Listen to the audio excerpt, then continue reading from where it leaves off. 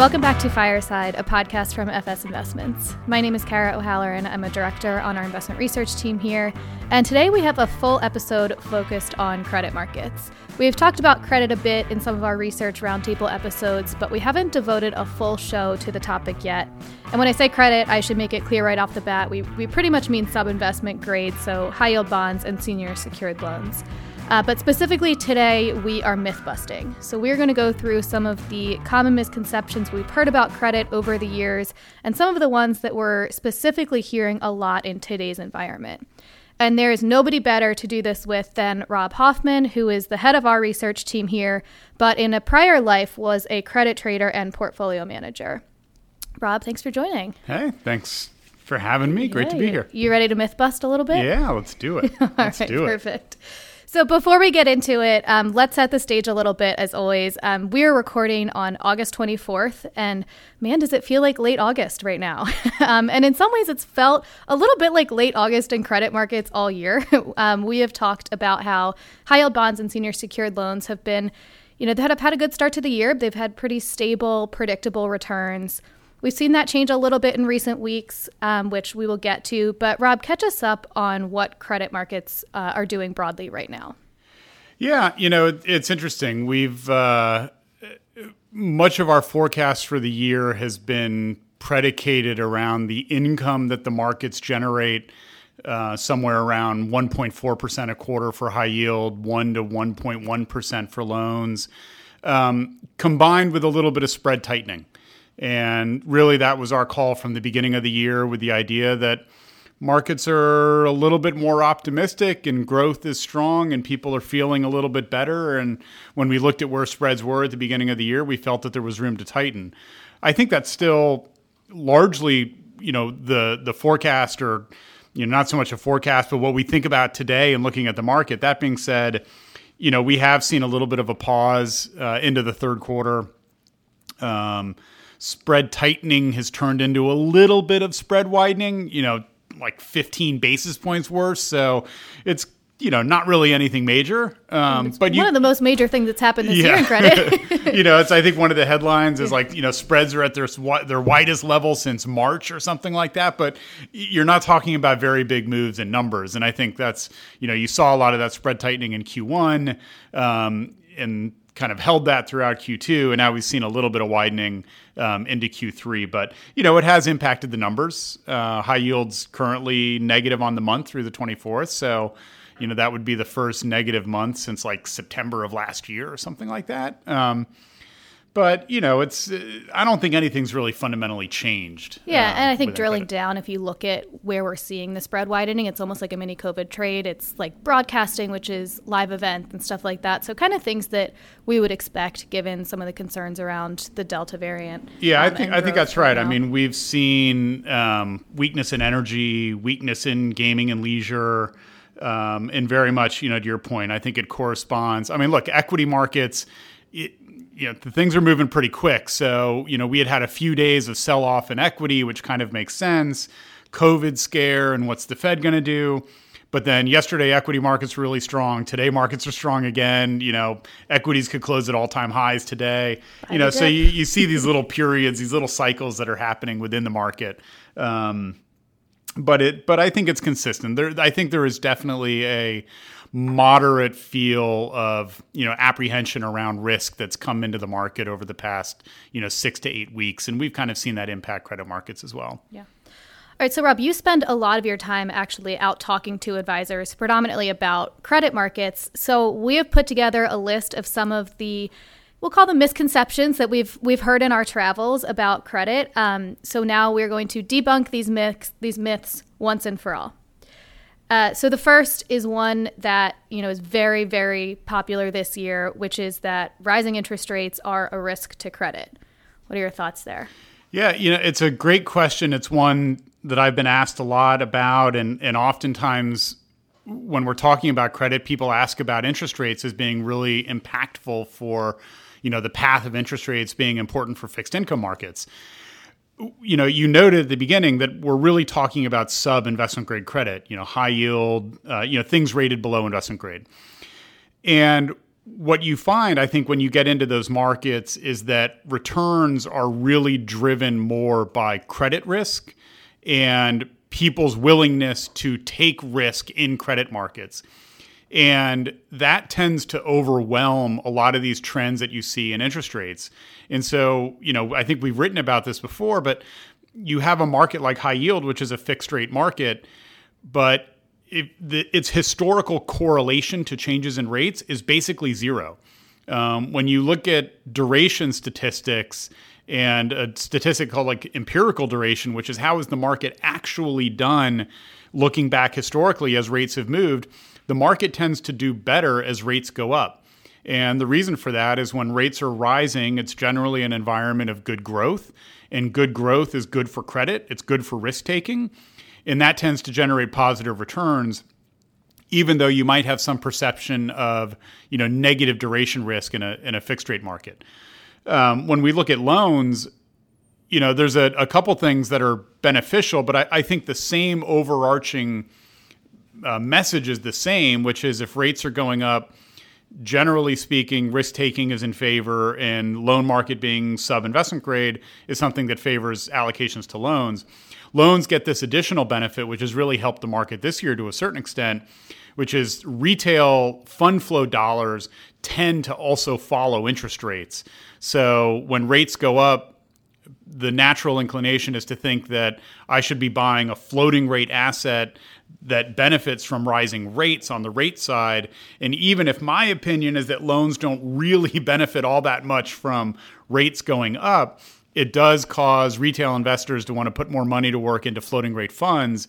And you've seen like $30 billion of inflows into floating rate this year, which, it's a $1.5 trillion market. 30 is not that big of a number, but it helps on the margin and I think provides additional support. So, the market moves to a certain degree based on rates, but over time, I think it evens out and it's much more impactful in terms of the overall, growth cycle and corporate risk cycle than rates just in and of themselves. Yeah, and I think that over time language that you just used is especially important. I think for high yield, thinking back to in March when we had some of those, interest rate spikes, late February, early March, and kind of more of just that risk-off sentiment broadly around interest rate spikes will flow into the high-yield market. But then after that, we do see high-yield actually perform pretty well while interest rates are rising. Yeah, and look, you saw interest rates, you look at the 10-year, has actually fallen off its highs over the past couple months. That's corresponded with the period of time that high-yield has run into a little bit of volatility. But to your point on long-term, you can go back to the taper tantrum where I think it was 2013, markets definitely got negative as rates went up, but they were negative for like 2 or 3 months. And then they got really strong immediately after that because rates were going up because growth was good and everyone came back to the market at that point in time. So, it's not quite as easy, I think, as sometimes, you think fixed rate, you think duration sensitivity, you think rising rates equal bad. It's a bit more complex than that and actually tends to shade more to the opposite, I think. Right. All right. So next, let's talk about spreads.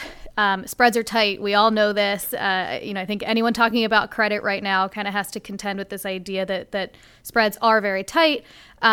And I think some people think, okay, well, spreads are tight, so the only place they can go is wider and, imminently. So I think the next myth that we want to talk about is that tight spreads mean a sell-off is coming. Yeah, I mean, look, spreads are tight, but I think they're tight for a reason. They're tight because growth is good, risk is low, default rates are low, and that's why we find ourselves where we are in the market right now. And that type of situation can persist for quite a while. Just because GDP growth is good doesn't mean next quarter GDP growth is going to be bad. And I think we have, analogs to periods of time like today, not to say that the period leading into the financial crisis was just like right now, but, you had this period of time from 2004 into the middle of 2007, a 3.5 year period of time where, the average spread environment was basically at or tighter than where we are now for a really long period of time. And returns weren't bad. You're generating your coupon, you're making income. When you look at the relative level of interest rates in the market today, I think the income that these markets generate, because they're sub-investment grade, is relatively competitive. But, I think markets follow this general trend of growth and credit cycles, and they can take a while. You look at a market like high yield over its 25, 30-year history, it's got 6 years with negative return or something. That's a lot of space in between those negative years that you're getting persistent positive returns. And I think that could be an environment we find ourselves in now where growth is expected to remain reasonably strong. And, there could be some blips in terms of how strong it really is. But, most people, I think, are not forecasting or calling for recessions anytime soon and expect growth to remain, reasonably strong through the end of next year. And to me, that's the best gauge for what would drive credit markets and ultimately spreads. And to your point about, spreads are tight and they're tight for a reason. And the high yield market is a higher quality than ever before. If you look at just based on ratings breakdown, so the largest proportion of BB rated issues basically in its history, which obviously carry a lower spread. And so it's kind of made the entire market higher quality and kind of merits those tighter spreads. Yeah, I think that's been the basis of one of our calls, that we expected spreads to be able to go tighter this year, which is, if you look at the all-time tights for high yield spreads at like 250 basis points, today we're 100 basis points wide than that. But to your point, the quality of the high yield market is higher quality than it was when spreads hit those previous lows. That's not the same for the loan market. It's actually the opposite in the loan market. Yep. But, to say that, when spreads were at 400 or 450, that they couldn't go tighter, especially to your point, the change in composition of the market, we really felt that they could. And I think it's still a basis to say they could go tighter from where they are right now, which, means there could be some reasonable upside, depending on the path that markets go. Yep. And that's a perfect segue into the next myth that we want to talk about, which is that as an asset class, loans are less risky than high yield bonds because of their seniority in the capital structure and the fact that they are senior secured. We just talked about some of the dynamics in the loan market. So what are your thoughts there? Yeah, it's been amazing over my, 20, when I came into the loan market 21 years ago, it was a much different market at that time, and it's evolved like everything, and it's changed. And, it's not just a rising prevalence of covenant light loans and some of these things that has changed the loan market. But the types of companies that access the loan market, the size of companies, in particular, one of the things that the market really talks about is companies that are loan-only issuers versus companies that are issuing both bonds and loans. It has really changed the composition of the loan market. And you see a lot less, higher quality, BB type loan issuance. And you've seen a lot more single B loan issuance in the loan market. And, 1 year doesn't make a trend, but we've now had like 10 years of this. And it really has changed the composition of the loan market quite a bit. And you see, single B in particular, far overwhelming, BB issuance and the overall composition in loans and it's made a very stark difference versus the high yield market. So that, the loan market today from a ratings composition standpoint, seems to be, riskier than high yield, at least just looking at ratings. And it certainly has a much lower rating component than it did, a decade plus ago when the loan market looked a lot different. And on that point, the point you made about some of the issuance trends with the Cov Light and the loan-only structures, something that we talked about pre-COVID was the loan-only structure in and of itself is not necessarily risky. It's what happens when things go wrong if you're thinking about not having the bonds subordinated to you to take that first loss. And we saw this last year. The recovery rates on loan-only issuers was about 43% versus historically companies that had both bonds and loans in their structure had a recovery rate of 59%. So pretty big delta there. Yeah. I shouldn't use the word delta these days. I'm trying to be better about that. Yeah, no, it's a great point. The market's talked a long time about, will these trends impact recovery rates in the event of default? And I think the answer is that it has. And it's spot on what you mentioned. I mean, I think it's a great indication. We haven't seen these long, pronounced waves of defaults to really see, the long-term magnitude. You look back at the financial crisis, covenant-light loans performed better because at that time it was really only the better loans in the market that could earn a covenant-light status. But today, basically, everything's covenant-light. 91% of loans issued this year. Yeah. I just looked up that stat. Yeah. I wanted to see where we were. You sort of lower quality or lower rated issuance in the single B area. And I think, you are starting to see some of those signs. And I think it makes some people adjust, longer term. What are they thinking in terms of what should their recovery rate assumptions and things be like for loans, given how these metrics have evolved? Mm-hmm. All right, so moving on, the next myth we're going to talk about, you only make money when spreads across the market tighten. Yeah, look, tightening spreads is definitely a driver of return, without a doubt. I think especially... I should say spreads broadly across the market. Yeah. Especially if you're thinking about investing in, a passive index exposure to the market. Like, you're basically going to live or die by the path that spreads take. I think there's a lot of other ways to make money in the market. I've talked before about this idea of almost like getting paid for complexity. And, on top of getting compensated for interest rate risk or basic credit risk, the market, especially in the sub-investment grade market where, things happen to companies and that results in complexity in analyzing credit. And I think you can earn a premium for that complexity as well. So, I know we have a variety of examples, but, companies getting upgraded or downgraded, companies going through M&A activity, positions that are inherently illiquid, all these types of things can result in complexity, I think, that can result in the ability to make money absent just a broad trend in what you see going on in terms of spread. So more specifically, what are some things you're seeing right now in the market? Yeah, I mean, I think, look, last year we talked a lot about fallen angels. There were $220 billion of fallen angels or something, an annual record. This year we're now talking about rising stars, which is companies that can get upgraded from high yield into investment grade. And, there's some stats that as many as, I think, $280 billion of rising stars could occur between now and the end of next year. You look at a situation like that type of event, a lot of the spread tightening that might occur on the upgrade actually happens before the upgrade.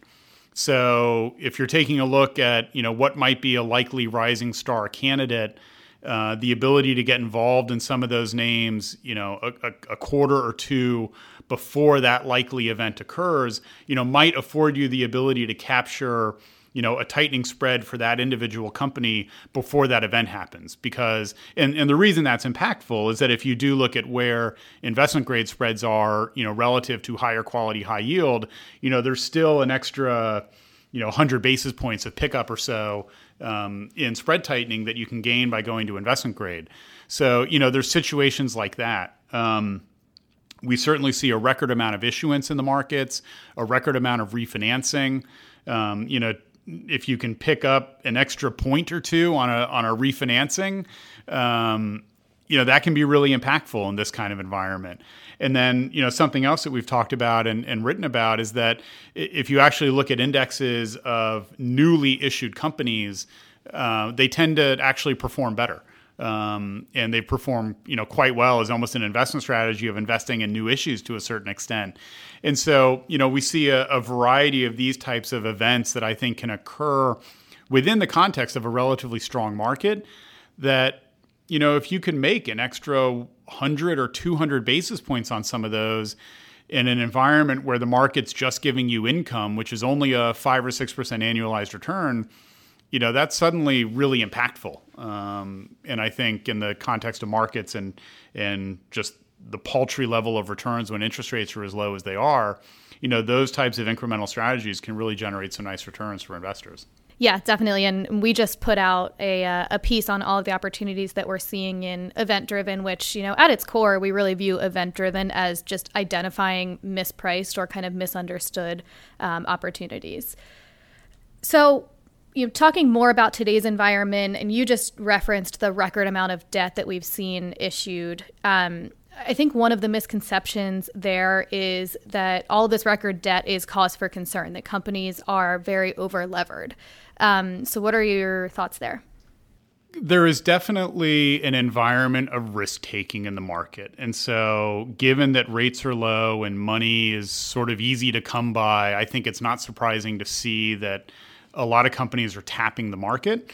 As we look at a variety of trends in terms of the ratings quality of the companies that are issuing, in the high yield market, for instance, it's not a deterioration as it relates to the overall market. You're still seeing, fairly healthy issuance of, double B rated companies and things like that. So that, as we talked before about that overall ratings mix of the market, you're not seeing this record issuance, greatly tilt a lot of those statistics.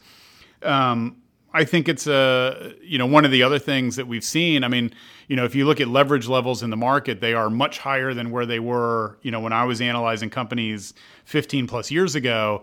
But when you think about the interest rate environment we're in, companies can support those debt burdens. The interest expense for borrowing is much lower than what it was before. And I think that can allow companies to borrow a little bit of excess debt. Their interest coverage ratios are not deteriorating. And then we're in a fairly strong growth environment. So, through the pandemic, we did see overall, leverage levels deteriorate or go higher for companies. But that has predictably, I think, started to reverse as, GDP growth is strong and companies are now reporting, strong EBITDA and revenue growth trends. That will help naturally bring some of those leverage numbers in line and could help even further improve interest coverage statistics for companies. So, I think it bears watching. You don't want to see these numbers, really blow out and get super high right as the narrative about the end of the cycle starts to get really loud again, because that's where you could have some risk if the cycle turns and companies are caught with a lot of leverage. But I think right now it's not really setting off alarm bells for me. I think it looks pretty manageable. You see default rates that are extremely low. So, default rates are a little bit of a lagging indicator. Distress ratios in the market are extremely low. There's not a lot of things that are signaling risk about this heightened level of issuance that we see going on in the market right now. Yeah, and then also looking kind of at the technical side of things, so looking at supply and demand statistics, even though we've seen this really strong issuance, there's been demand to support it. So technicals in the market are much, much more balanced this year than they were last year when there was just tons of excess supply in both high yield and loans. And we're seeing things like the fact that a lot of the debt is being used to refinance existing debt, and then fewer fallen angels this year, and then rising stars, which take high yield bonds out of the high yield market. So really just all of these things are keeping technicals a lot more balanced to support the market. Yeah, no, I think that's right.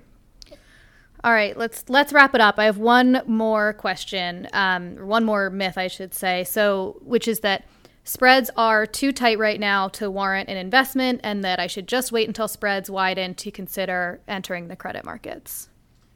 Yeah, I mean, going back to, I think the question about a sell-off being imminent, you could end up waiting a long time. I think is something that we've seen in this market over many, many years. The cycles don't tend to turn quick.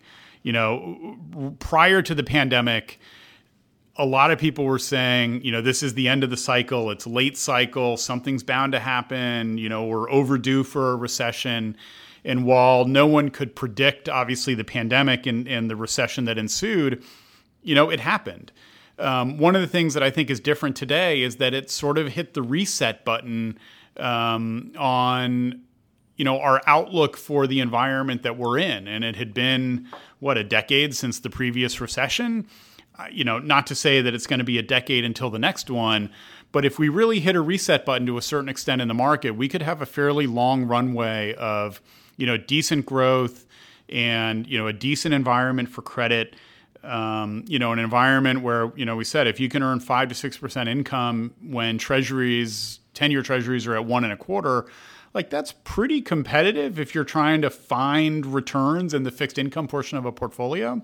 And so I think from that standpoint, especially when you combine on top of that, you know, the ability to potentially capture, you know, excess return from upgrades and rising stars or participating in new issues, you know, other types of complexity that can generate incremental return, I think you have an environment where on a relative basis, you can still make some pretty nice returns, you know, across credit markets.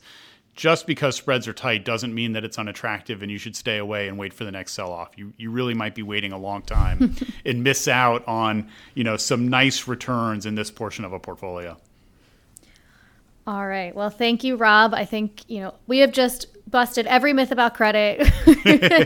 Oh, there'll be more. I know. We'll do a follow-up at some point, I'm sure. But all right, Rob. Well, thank you so much for joining me. And if you want to hear more about those event-driven opportunities we talked about, there's more available on fsinvestments.com, and we'll be back soon. Great. Thank you.